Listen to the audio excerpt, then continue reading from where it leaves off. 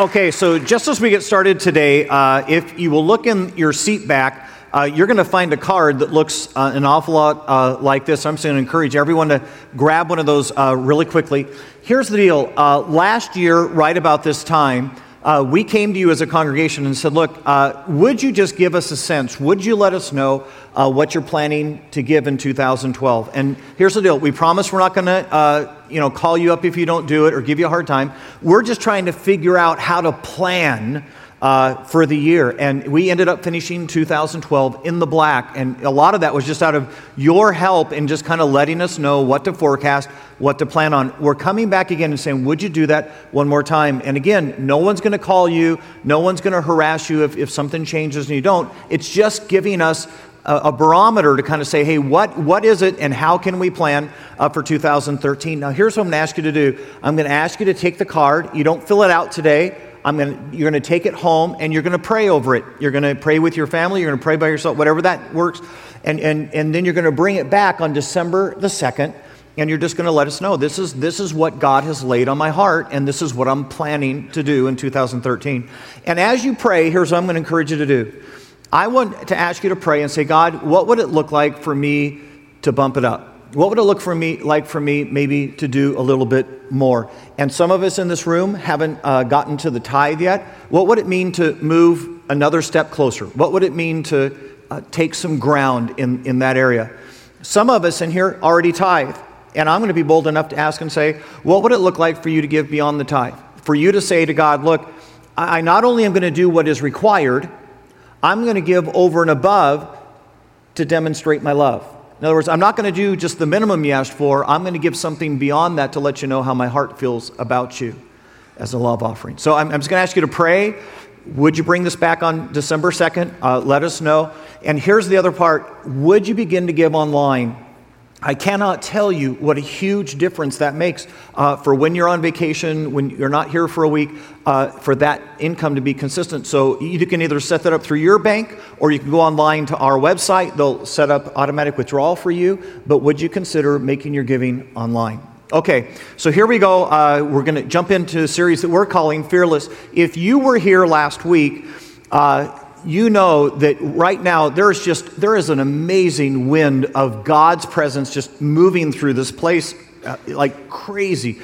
It is absolutely irregular on Sunday mornings to end up having to use overflow in multiple services because we just can't hold the crowds inside this room. Our adult classrooms down that hallway over there have completely filled up. We've got one adult class that is so committed to growing up and becoming mature that they're actually coming before church to hold their class so that they can have a room. Our young families, newly married, have moved out to a tent on our parking lot.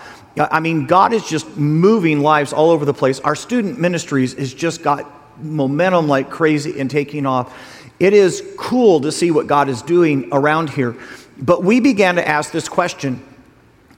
What would God do if we just made ourselves totally available to Him? What would God do if we just said, look, here's the deal, God. We don't care if it's inconvenient. We don't care if it involves a little bit of sacrifice. We just don't care. What would you do if we just made ourselves totally available to you? And so we began to think that way and pray that way. What would happen if a church for 12 months just said, God, do anything that you want to do. And here's the deal, God. We will fearlessly follow you there. We will not make any excuses. We won't hold ourselves back. We won't hesitate. We will fearlessly follow you for the next 12 months and just let you do whatever you want to do with us. And your leaders began to pray and say, God, what would that look like? What would you call us to if we made ourselves available to you like that?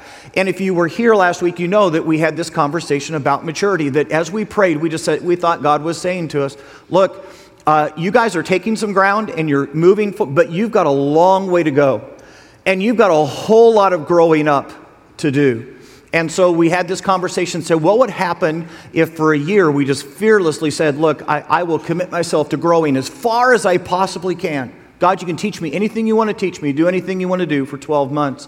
What would happen in a church if they fearlessly gave themselves maturity? If you weren't here and you didn't see last Sunday's message, I'm going to encourage you, you need to go watch it online, because in many ways, this conversation that we're having these few weeks is really a vision series. It's really saying, what is it that we think God's going to do in 2013 around here? And if you miss it, you're not going to get where we're going and what we're allowing God to do with us. So catch up on that.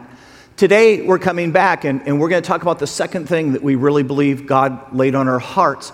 And we felt God was saying to us, in 2013, if you were going to follow me without apology and without excuse, I would ask you to make me more famous. I'd ask you to make sure that your friends know about me. I'd ask you to make sure that it's really, really hard to miss Jesus Christ if you live in Chandler or Mesa or Gilbert, because you were just so fearlessly sharing your faith and putting me out there and making me famous to anybody that you came in contact with. And so we're just going to have this discussion today. What would it look like? What would it look like for every one of us just to simply say, I'm going to make Jesus a little more famous in my life this year?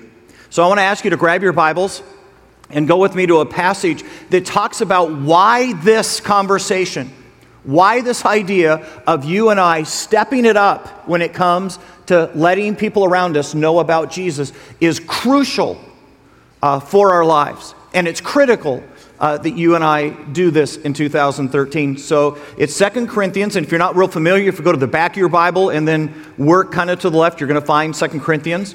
If your Bible has 3 Corinthians, you've got the wrong Bible. 2 Corinthians chapter 5.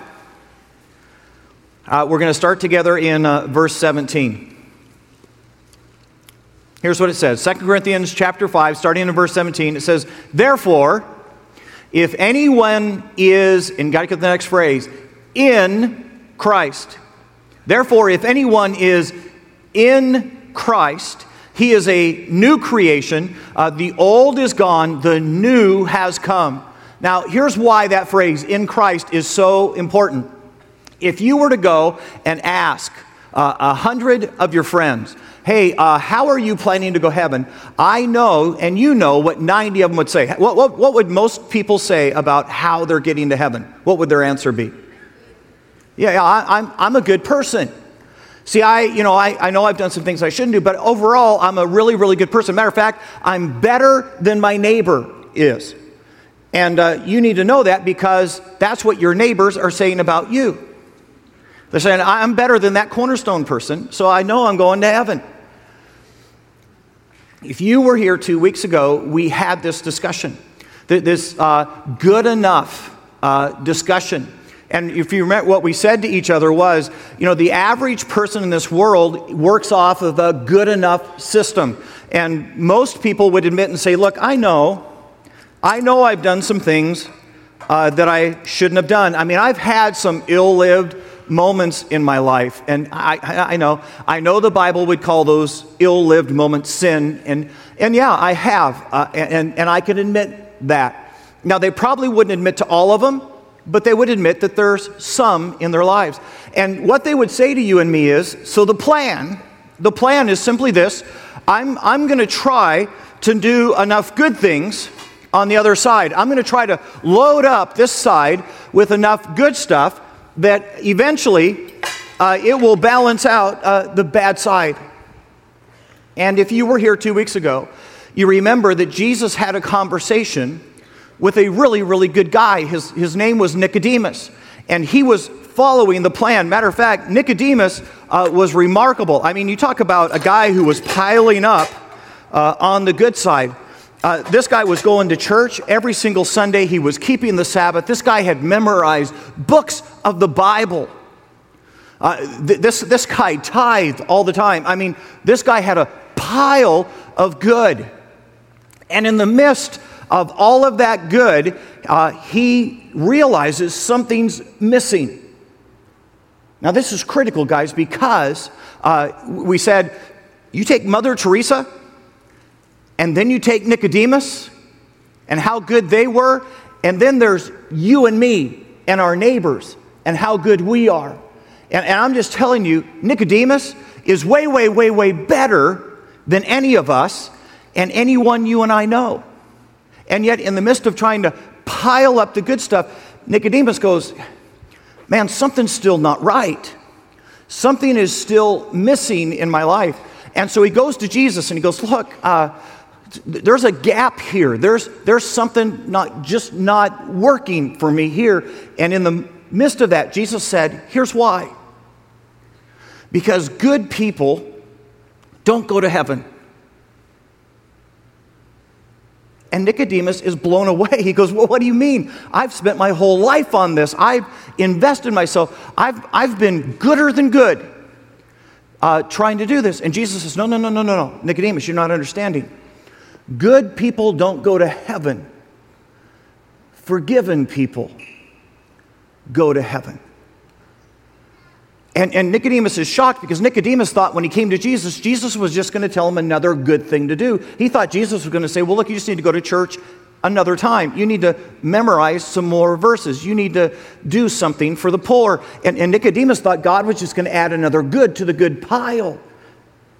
And instead, Jesus says, no, Nicodemus, as good as you are, you need to know that good people don't go to heaven. You must be born again. And what Jesus was saying in the moment says, look, when you finally figure this out, when you finally invite me into your life to be your Savior and forgive this, that change, that thing that happens is so dramatic, it is so drastic. Matter of fact, in this passage, did you see what it said? It said, look, all the old things are gone. Behold, everything becomes new. And Jesus said, look, Nicodemus, this is like being born again. So huge is the change. Here's why that's critical. Because you and I just said to each other that 9 out of 10 of our friends, of our neighbors, of our co-workers are trying to get to heaven by being good enough. And good people don't go to heaven. Forgiven people do. Matter of fact, follow the passage. Go back with me to verse 18. Here's what it says. All of this is from God, who, next word, you ready? Reconciled us. Reconciled is an accounting term. It's that moment when you get to the end of the month and you look at your checkbook and then you look at your bank statement and you go, woo, someone's doing their math wrong. It's that moment you pull it up on your computer and you go, wow, I mean, what I think I have and what the bank says I have are two totally different things. I better reconcile my reports. I better figure out where the mistakes are and fix them. Okay? It is reconciled. Here we go. All of this is from God, who reconciled us to himself through Christ Jesus and gave you and me, the ministry of reconciliation. He gave you and me the ministry of helping people who still think they're getting to heaven by being good enough, and help them look at the balance sheet and go, look. This doesn't work. Your books are completely out of balance. Good people don't go to heaven. Forgiven people do. Verse 19, that God was reconciling the world to himself in Christ, not counting men's sins against him. He has committed to us the message of reconciliation, of getting the books back to right. Let me see if I can help. A couple of years ago, I'm driving down Gilbert Road. And at the time, there was construction. They were widening the road, and so there were all sorts of placards and barriers up everywhere. We came to a light, and there was a lady driving in front of me, and she had made a mistake and gotten kind of flustered. And instead of pulling either into the left turn lane that the barricades were marking out, or in the lane that goes straight through, she'd gotten confused, and she went straight ahead. And then she gets to one of the barriers, and she stops. So now, half of her car is hanging in the left-hand turn lane, half of her car is hanging in the go straight ahead lane. and I had pulled in behind her. I was trying to turn left. In her confusion, she now begins to back up. So I'm laying on my horn, "Wait!" And she keeps backing up. "Wait!" And she's backing up. "Wait!" Bam! And she hits my car. I get out of my car, and in the love of Jesus, I say to her, "Didn't you hear me honking my horn?"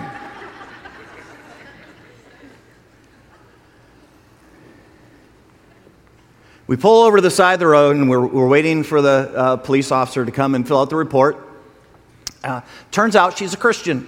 She goes to a church, and she asked me what I do for a living. I said, "Didn't you hear me honking my horn?" As we talked there for a while, she told me that she'd been out trying to find a Bible for her niece. Her niece had been kind of running away from God through most of her teenage years and was just now kind of figuring this out and was making a total decision to change her life and come back to Jesus. And so she was buying her a Bible. And I took a look at the Bible. It was horrible. It was one of those theeth and thoueth and ifeth and foofeth and Bibles.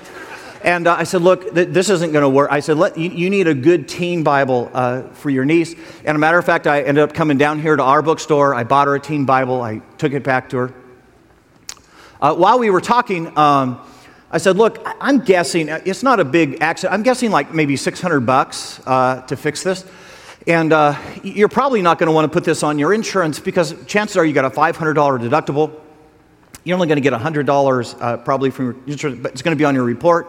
So here's what I'll just get you the bill. I'll take it to this little ma-pa shop that I happen to know. I won't take it to a dealer. I'll just take it to this small shop, and then you can pay for it, and it won't go on your record." And sure enough, I went to the shop. I was dead on. It was about $600.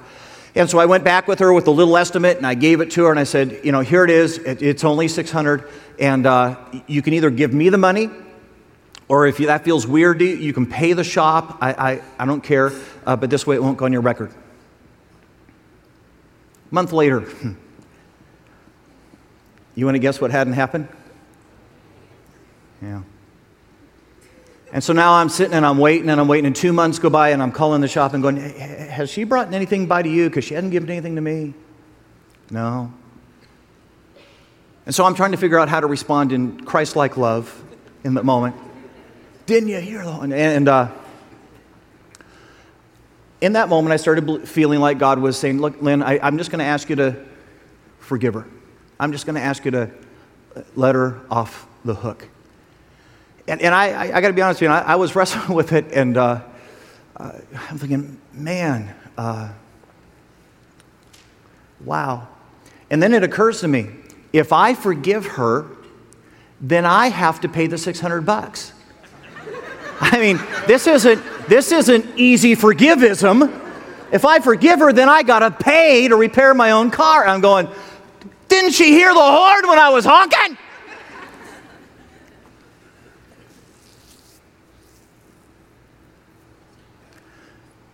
You get that's exactly what God did for us. That as God was there saying, "Look, I think I'm going to forgive him. I think I'm going to let him off the hook."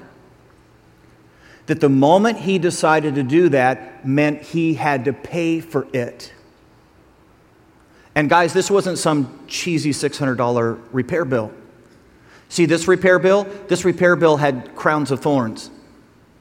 And this repair bill had a cat of nine tails that rips your flesh from your body. And this repair bill comes complete with nails. And this repair bill requires death in order to reconcile the books.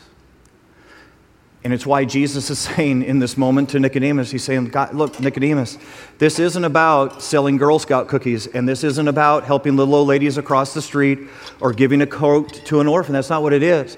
Because, Nicodemus, good people don't go to heaven.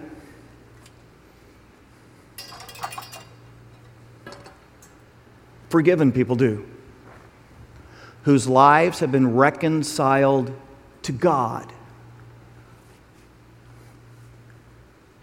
by a hefty repair bill."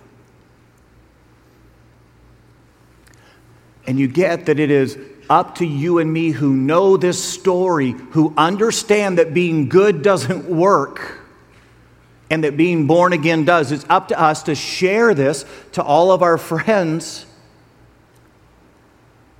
who are trying to get there some other way. Matter of fact, go back to the passage. It's verse 20, and here's what it says. We, you and me, not the pastor, not the televangelist on TBN, not the weirdo buying the billboard saying, hey, the world's coming to an end. We, you and me, we are therefore Christ's ambassadors. See, we've been sent to go deliver this message. We're representing Him to a world who hasn't figured Him out. We are therefore Christ's ambassadors, you ready? As though God were making His appeal through us. You get that when Jesus was here, this is what He was explaining to every single person who would listen. He's saying, look, good doesn't work. Forgiven works. And you have got to have your life reconciled to God because you've been forgiven for your sin, not because you worked them off. And when Jesus leaves, do you realize He gives the responsibility to tell that story to us? You and I are God's marketing plan. You and I are the ones who have the sole responsibility to tell people who don't understand this about a God who forgives. Do you realize that means that the story of Jesus is only one generation away from extinction? All it takes is one generation that says, no. That people wouldn't understand. That's really inconvenient. I don't know how you go up the corporate ladder telling that story.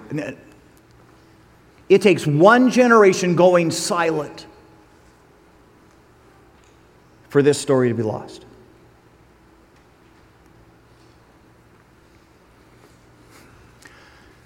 Why is it so hard? I mean, think of it. Why is this for you and me? I mean, our lives have been changed. I mean, we've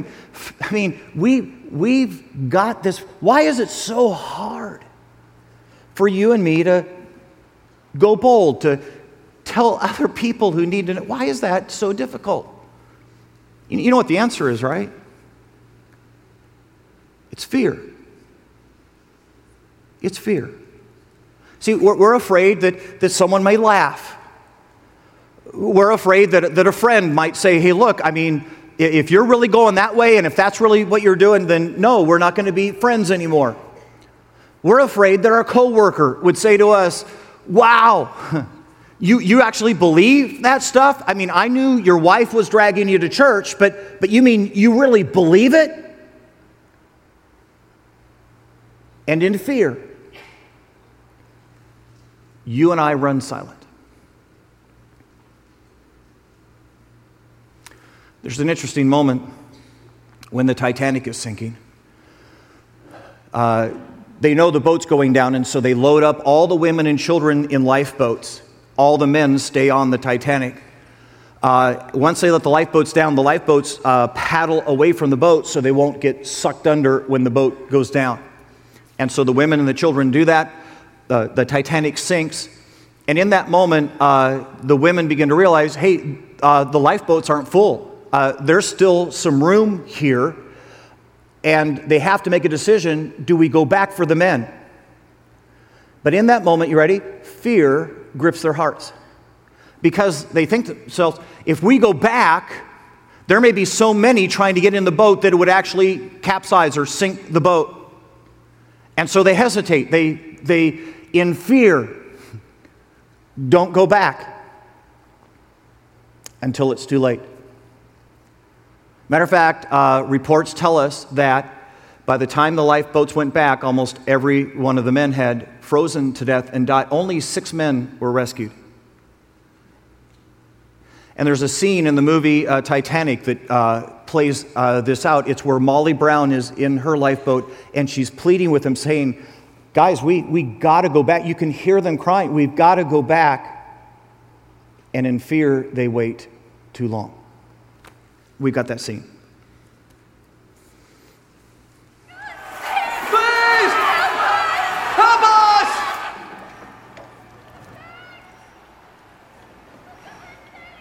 You don't understand. If we go back, they'll swamp the boat. They'll pull us right down, I'm telling you. Knock it off. You're scaring me. Come on, girls. Grab an oar. Let's go. Are you out of your mind? We're in the middle of the North Atlantic. Now, do you people want to live or do you want to die?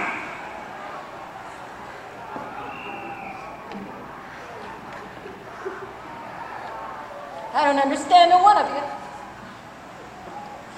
What's the matter with you? It's your men out there.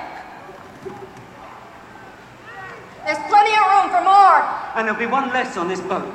If you don't shut that hole in your face.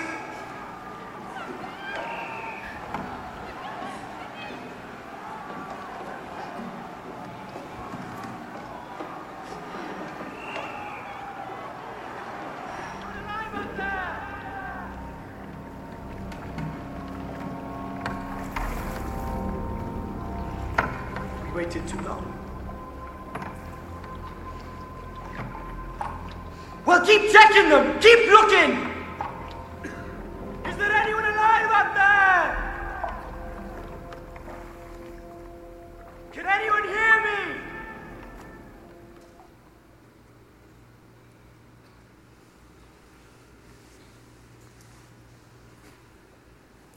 me? You realize that you and I live in a world of people treading water,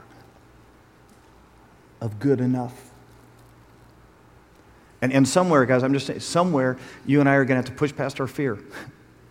See, you and I are going to go, look, I can't not say this out loud. I cannot not share this. And look, here's the deal. I'm just asking, what would it mean? What would it mean for you and I to notch it up a notch? What would it mean for you and I just to be a little bit more bold, a little bit more outspoken than we were last year?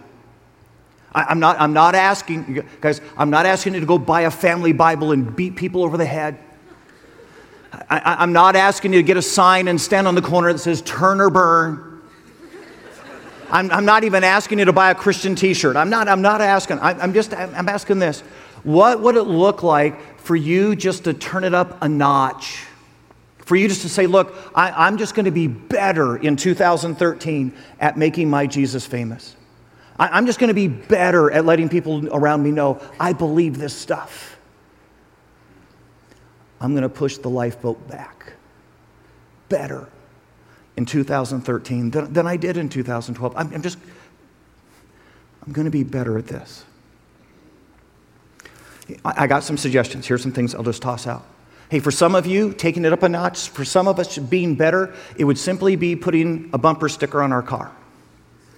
And I mean, guys, how much easier to get? You don't have to open your mouth. You just put a bumper sticker in your car. And here's the deal: some of us, the reason that would be taking it up a notch is because some of us are really, really good secret agent Christians, and our cover has not been blown. And if you were just to put a bumper sticker on your car, I mean, they're your neighbors. People are going to go, "Whoa, wow! You go to Cornerstone, yeah." And guys, all this takes, think about it, all this takes is for you making a commitment to stay within 10 miles of this posted speed limit. And not doing any more single finger salutes while you're driving. You do that, and you could put a bumper sticker on your car. And we've got tables at every single exit today, and you could just grab one, and before you even left the parking lot today, you could stick one on your car, and it'd be taking it up a notch for some of us. Hey, for some of us, taking it up a notch, you've never brought a friend to church. In all of your time, you've never brought a relative, you've never brought a friend, you've never brought them in this place so that they could have a chance to hear the story of Jesus. And taking it up a notch for you would just be in 2013 saying, look, I'm going to make sure that I bring someone to sit in this room and hear this story. For some of us, taking it up a notch would be just opening our mouths. You know the moment I'm talking about when you were having that conversation with your friend or with your coworker and it suddenly became religious. And in that moment, your tongue got really, really thick and your mouth dried up and you said, hey, how about them Lakers? And you walked away afterwards and you said, wow, I should have said something. And for you, taking it up a notch would just mean that in 2013, you'd say, if that moment comes again, God, if that conversation happens, this time I'll get up, I'll walk through that door of opportunity. I'll take that moment and I'll tell them about you. For some of us, taking it up a notch would be learning how to tell someone how to become a Christian. Explaining to them what would it mean to actually ask Jesus Christ in our heart. There's a ton of us in here that if someone came up to us and said, hey, I want to be a Christian, you'd say, just a minute, let me call someone. Because you'd have no idea how to explain the gospel.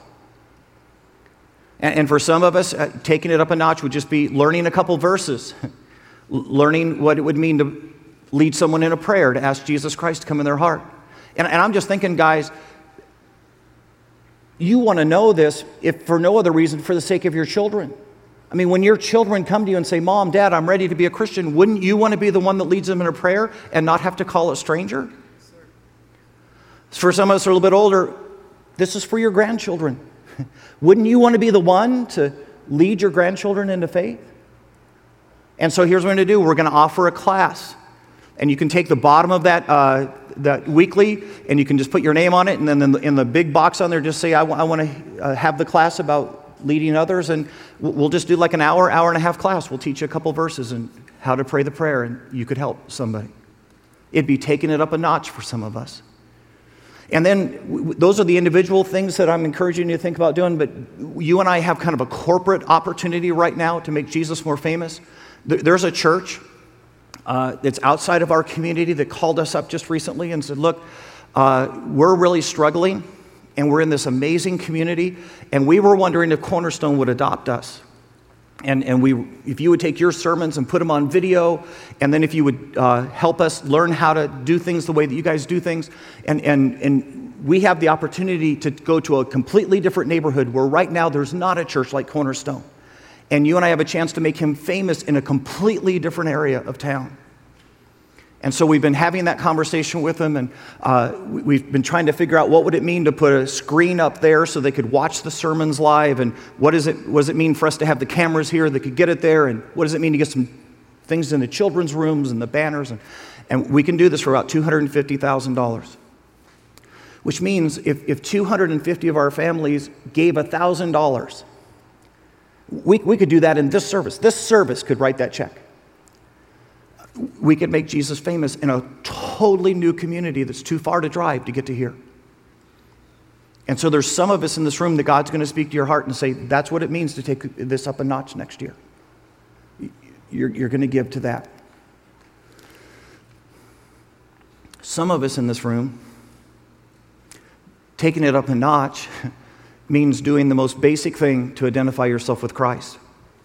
Some of us in this room, you've never even really done that first step to say, hey, I'm one of them. I'm a Jesus follower. And that very basic thing, that first thing that everybody is called baptism. And baptism is simply a way of you and I saying, look, I don't care who sees me. I don't care who knows. I'm one of them. I believe this Jesus stuff with all my heart, and I'm in. Matter of fact, when you get baptized, it's actually just a public statement. It doesn't wash away your sins. It just states that you've trusted Jesus to wash away your sins. Because when you stand in the water, so this is you. Okay, this is you. When you stand in the water, what you're saying is, I believe that Jesus lived. When we place you under the water, you're saying, I believe that Jesus died and was buried. When we bring you up out of the water, you're saying, I believe that Jesus rose again. It's a confession of faith. It's the first thing every follower of Jesus is supposed to do, to make him famous. And for some of us, this would be taking it up a notch. You know, it's interesting, in the book of Acts, there's an Ethiopian eunuch riding along in a chariot, and Philip, the apostle, comes and starts witnessing to him. And right there in the chariot, this guy goes, man, I believe. And as they're traveling along, there's some water on the side, and the Ethiopian who just believed goes, what would keep me from being baptized? And Philip says, nothing, and dunks him on the deal. So I get that you probably have a whole bunch of excuses, a whole bunch of reasons why you can't get baptized today. Because here's the deal. Let me just tell you right now. There's 3 baptistries out there in the bowl, and I'm going to invite you in just a minute to get up out of your seat, go out there, and get baptized. Take it up a notch. But just to help you out, I came up with some excuses for you on why you shouldn't. Okay? So here they are. Here's a couple excuses. I was baptized as a baby. Now, here's the thing you need to know. When your parents took you to the priest and you got sprinkled as a baby, they did that hoping that you would be a Christ follower, that you would believe this stuff. And so the reality is that now that you have chosen to place your faith in Jesus, and then as you go to get baptized now as a believer, you realize you're actually fulfilling their hopes. This is the culmination of what they hoped for when they baptized you as an infant. Nothing could be more honoring than getting baptized. So, some of you say, hey, Lynn, I would get baptized, but I just had my hair done. And it was like $80. We had a lady, ready for this? We had a lady first hour who got $600 hair extensions yesterday. And she got baptized. I'm thinking you're okay with your $80 haircut. Okay? So some of you say, well, Lynn, wait. I would get my car wet, and I got leather. That's okay. We've got shirts and shorts for you. So you can leave out of here, you can take off what you're wearing, you can put on our shirt, our shorts, get baptized, get back in your street clothes, drive home dry as a bone. Some of you are going, well, I didn't bring a towel. I brought you a towel. Okay? Some of you in here are going, whoa. Hey, Lynn, wait. I don't have enough time. I'm going to let you out early. Okay? So you don't have an excuse. So here's what I'm going to encourage you to do. The band's going to come back out here in just a moment. They're going to play. And if you're in here going, Lynn, you know what? I need to do this. I need to take it up a notch in my life. And I need to get baptized today. The second they hit that first note, I'm going to ask you to head for the doors. And you're going to walk out onto the patio and you go to the sign that says, start here. And we're going to get you baptized. And you don't have to worry about being held under the water too long, because there's so many people in line. We're just, you will not drown today. This is express baptism, okay? It's your best chance. All right, so let's do this. We'll stand together. We're going to have a word of prayer, and then we're going to ask God to move a whole bunch of us to put it up a notch. Hey, dearest Heavenly Father, we simply come before you. And we thank you. We thank you that we've heard the story. And we get it that good people don't go to heaven. Forgiven people go to heaven. And God, help us to tell our friends. Help us to let our neighbors know and our co-workers hear. Help us not to run silent with our family. And God, would you help us just to be bolder this year, brighter lights for you. Would you help us make it really, really hard to miss God if you live in Chandler or Mesa or Gilbert or Ahwatukee? Because there is a church here making Jesus famous. God, we're going to take it up a notch. Which means every one of us is simply committing to do this better than we did it last year. There's some in this room who need to walk out those doors and do that very first thing of getting baptized and just saying, look, I don't care who knows. I believe this stuff. I believe it enough to get wet. God, may there be a church that fearlessly makes you famous. In Jesus' precious name, amen.